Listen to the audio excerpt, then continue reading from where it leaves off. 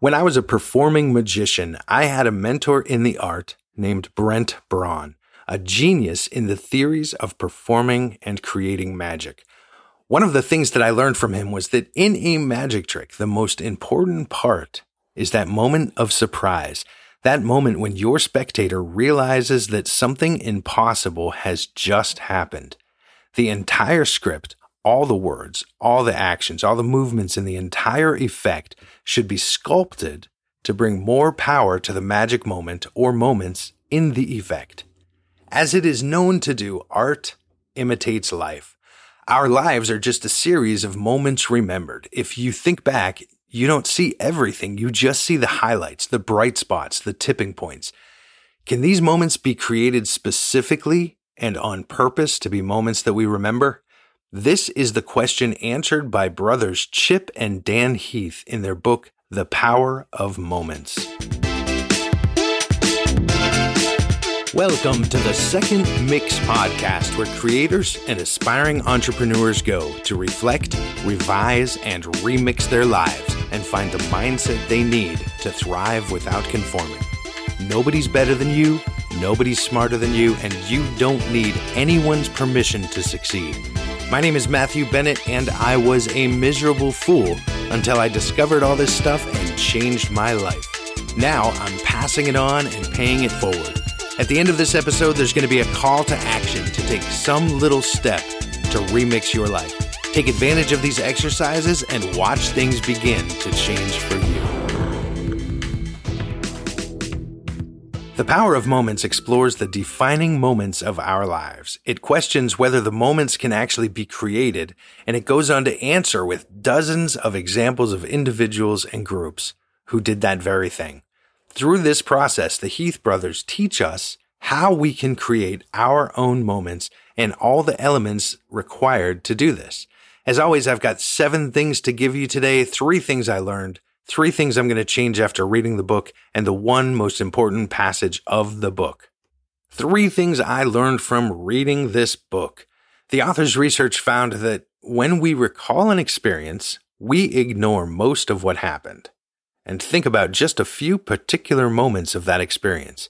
In my own reflection, once I learned this, I realized that this is really the case. I think back to a time that I remember, and it's not as if it's just a bunch of bits and pieces. There are some moments and pictures in my mind that lock in the day, like a computer processor, only pulling up what it needs to get the job done. If I reflect longer and harder about the experience, I'm able to think of a lot more details. But in a quick look back to the event in my mind, it pulls up the same moments because they were the defining moments. Number 2, there are at least 3 types of moments that need to be addressed in our minds: transitions, milestones, and pits. The authors recommend that transitions should be marked, milestones commemorated, and pits should be filled. Certain circumstances demand attention. We have these moments of importance for a reason, even if that reason isn't immediately available to us. It is good to reflect on them and to deal with them. And to deal with them, mark your transitions so that you know when the transition happened. You can look back into your life to say, this is when I changed from this to this. Make sure that you commemorate your milestones. Make sure that you celebrate when you've achieved a goal. Make sure that you're making that moment available in the future so that you can look back and say, I accomplished that and I'm proud of myself. 3 things I learned from reading. Number 3, there are 4 elements that create the defining moments in our lives. These are elevation, insight, pride, and connection. I'm going to quickly go through these, though the book goes into them in great detail. In elevation, the senses are involved and contribute to the experience. Included here are the ideas of breaking the script or changing what's normal to make it something special, and raising the stakes to make the defining moment more powerful by adding an element of pressure to it, by competition or a deadline or a commitment, however you can do it. Insight, a sudden understanding, or finally finding the answer to a pressing question. Pride includes anticipating the moments of pride coming in the future when we accomplish our goals, because these defining steps are going to multiply the moments that we have. And lastly is connection. And connection had the really interesting concept of practicing courage. If you know you have to do something difficult, practice the courage that it's going to take to do it. Actual practice of courage before the event can help give you courage during the event. How do you practice courage? Well, this was used by a group of Black students in 1960 in Nashville who went into whites-only stores and restaurants to peacefully protest. Before the demonstrations, the students had white friends and supporters walk into restaurants in a staged rehearsal so they could role play against the anger and hate aroused by their protest. Elevation, insight, pride, and connection. Defining moments contain at least one of these elements, and the more elements that a moment contains, the more powerful the defining moment is. I can use these tools to give me insight as to how to create these beautiful moments for people. I'll be studying these more and more over time because I want this power to create. So here's 3 things that I'm going to do to change as a result of reading this book. Number 1, I want to recognize other people more often. I want to ask about their wins, their losses, their transitions, and I want to acknowledge them for all of it. When I do this, I could very well be creating moments that they will remember for the rest of their lives. Moments they can look back to and get a burst of willpower during a hard time they may be going through right then. I realize that I have the power to create meaning and make people's lives richer and more abundant by simply recognizing these things. I want to work on creating moments for my family and network, generating as many genuine moments as I can for the people in my life. I saw what you did, and I appreciate it. Number 2, I want to journal and try to get more out of every experience. I can add importance to events and remember more of my life by creating these moments for myself. I think that some moments during the day may slip away because they aren't slowly considered and saved to the hard drive of my mind. And I know that this experience could make me better, stronger, and wiser. I don't want to lose my days. I want to be able to save my past and analyze it and add it to the tapestry of my life and make it more valuable to serve me for the future.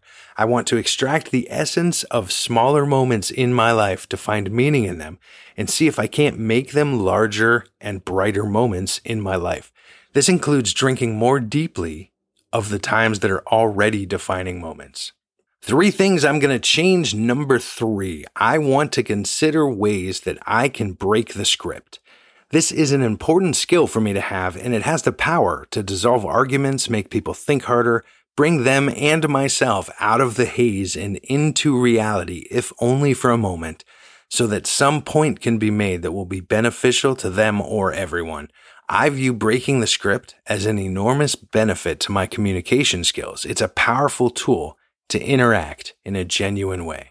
The most important passage in the book: we can be the designers of moments that deliver elevation and insight and pride and connection. These extraordinary minutes and hours and days, they are what make life meaningful, and they are ours to create. If you are a leader in any capacity, supervisor, parent, speaker, or more, it's my duty to recommend this book to you so that you can learn how to create moments for all the people who lean on you. It's so packed with valuable information, stuff that I couldn't cover just in this episode. You'll be armed with the tools that you can use for the rest of your life. This wasn't a book about personal development. It was about psychology, social issues, behavioral economics, but I found so many ideas in the book that I couldn't neglect to include it in my Thursday series. This week in your journal, write down 3 moments that defined your life. Do this by starting with a major experience in your life and look inside that for the few moments that your brain pulls up to define the entire event. Then answer why your brain chose those small moments to save as the defining ones. If you're feeling brave, let's talk about this stuff in the Ideas and Concepts group on Facebook. The link is in the show notes. I am going to be here every Monday and Thursday until I can do a magic show without someone asking me if I can make their wife disappear.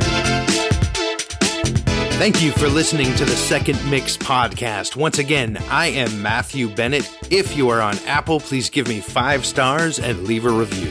Whatever platform you use, you can subscribe to hear the latest episodes of the show. I answer every email sent to matt@secondmix.net, and I love to hear from listeners. If you know of anyone who will find this show helpful or useful, please share this with them. I can't reach them without your help. Take steps that will make your week incredible. Until we meet again, keep reflecting, revising, and remixing your life. I'll see you soon.